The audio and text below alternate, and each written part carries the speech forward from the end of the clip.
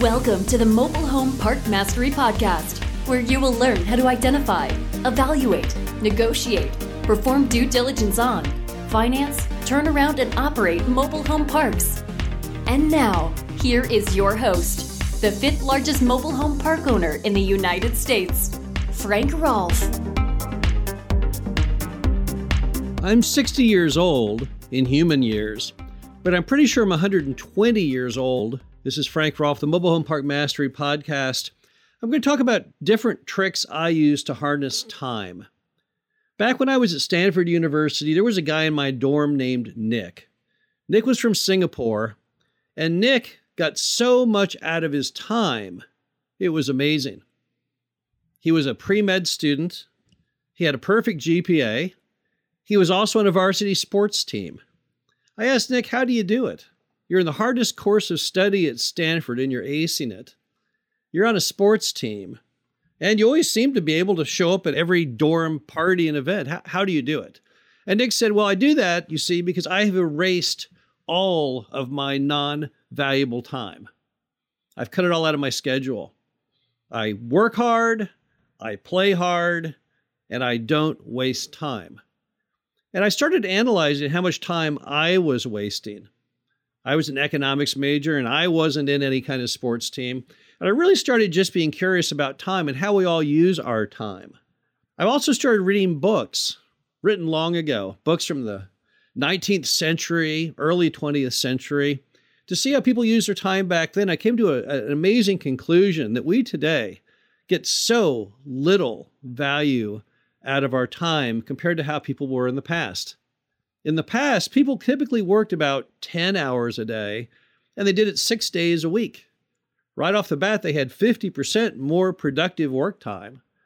And also, they seemed to be in their spare time doing other items. A lot of people were farming, making their own food, taking care of their own agricultural business. Or they were in a lot more clubs and different items and church and all kinds of things. Americans today, however, don't put in nearly as much effort. Let's analyze for a minute how the modern week works. We all know there's 24 hours in the day, and we're all supposed to sleep 8 hours a day. That's healthy. And most jobs are 8 hours a day, which leaves you a full 8 hours a day on weekdays for recreation. So we have 40 hours a week of playtime. But then on weekends, we have no obligations typically besides sleep. So on those days, we pick up 16 hours a day. So the bottom line is the average American who has a full-time job and gets the right amount of sleep has 72 hours of free time. That's a giant amount of free time. So how do you then start getting your time amplified? And the key is to multitask. Now, here's how I multitask my time. That's how I've been able to do so much work, I believe, in my regular working life. I got out of Stanford and started my first company when I was 21 years old. So at 21 years old, fending for myself, not having a salary, not having any kind of safe environment like most people do who get out of college and have a normal life, I learned to do all kinds of multitasking to make myself more productive. First thing I love about multitasking is the cell phone. Now, the cell phone is an amazing tool because, see, you can talk on that cell phone from really pretty much anywhere.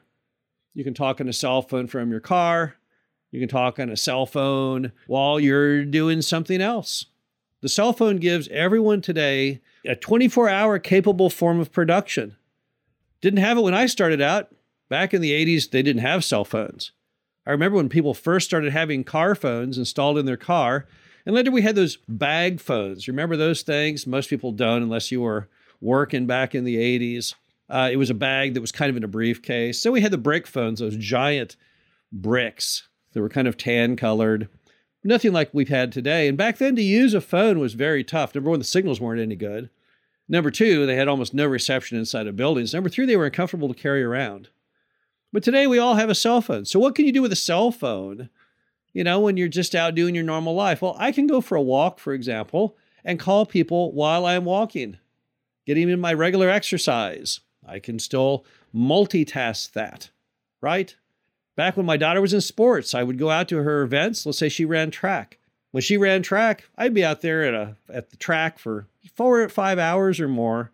But the entire time I was able to be productive because I could still call using that time. I could call to see if there were mobile home parks to buy. I could call mobile home park managers. I could call anyone I needed to. Get a lot of my calling done for the week while I was already doing something additionally. Very, very highly efficient way to work. Also the laptop. You got to love the laptop. Again, we didn't have laptops in the 80s. You wanted to use a computer in the 80s. You had to carry around. You have to strap to your body this 100-pound gigantic instrument. Today, laptops, so light, it's just crazy. They're hardly even bigger in some cases than the cell phones themselves. You can put that thing in your lap. You can be anywhere. You can be at a sports game. You might be at a restaurant. There's no limitation to where today you can conduct business on your laptop, build spreadsheets, do whatever it is you want to do, email letters to people. No limitations.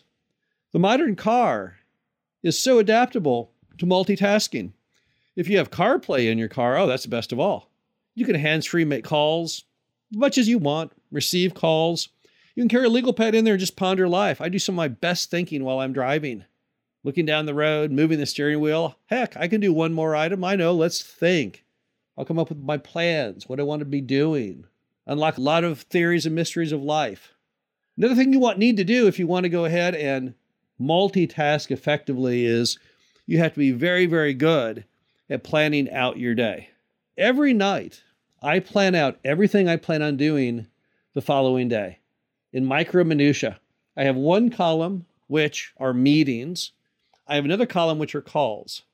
So I lay down every single thing that I need to be doing as far as actually physically meeting someone or physically traveling somewhere.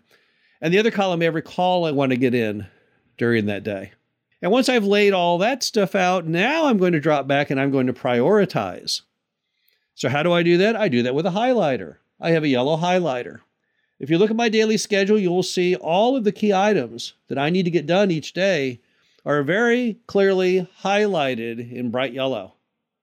That way I know what are the key items, what are the key demands on my time, and that's how I'm prioritizing it. And throughout the day, while I'm doing all these many items, whether making calls or going to meetings or whatever it is you have, I cross through each item when I get it completed. So I can, at a moment's glance, look at my little legal pad, and it tells me what I've got done and what I don't have done. And I then, as the day progresses, can then reprioritize my time, saying, what of these remaining items is the most critical? Now, I don't always get every item done each day. Some days are more successful than others. Some days I'll knock out all of the items that require me to meet or travel, but I never, ever am able to complete my calls. Because you see, my call list is gigantic. My call list, I don't cross those off. Many of those calls are repetitive calls, maybe calling brokers looking for deals, maybe calling a mobile home mover trying to find someone who can move a home. Whatever the case may be, I only cross calls off when there's no further use for that number or that person or that contact. So effectively, that call list over the years is going to be huge. Now, periodically, I call through it. I have a blue highlighter for that. When you get the blue highlight, that means it's off the list. No reason to call anymore. But until then, I'm burning through those call lists all the time. Now, again, I carry these pads with me. I have the pad for calls, and I have the pad for things I had planned to do that day. And what do you think I do? Well, everywhere I am throughout the day, I'm looking down, and if nothing else, I can certainly be calling. If I'm in the car, if I'm waiting for something, there's no limitations to what I can do with that phone. And I always have those lists with me to make sure that I don't say, well, gosh darn it, this would be a great time to make a call, but I just don't know who to call. I don't know their number. Nope, that's not the case with me. I've got all that right there before me, and I'm ready to go. The bottom line to all this is most Americans just are squandering time like there's no tomorrow. You only have so much time on earth.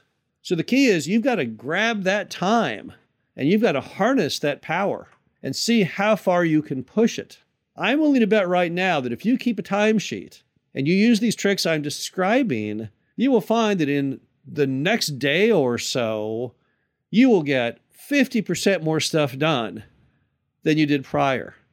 Now, of course, it takes work. Yes, it takes effort. Planning out your day like that each day, yeah, it's a bit of a challenge. But after a while, you realize that that little extra effort you're putting in each night allows you to do that amazing ballet of time usage the following day. Really, harnessing time effectively is probably one of the greatest traits of most successful people. Why? Because they're improving the odds of success.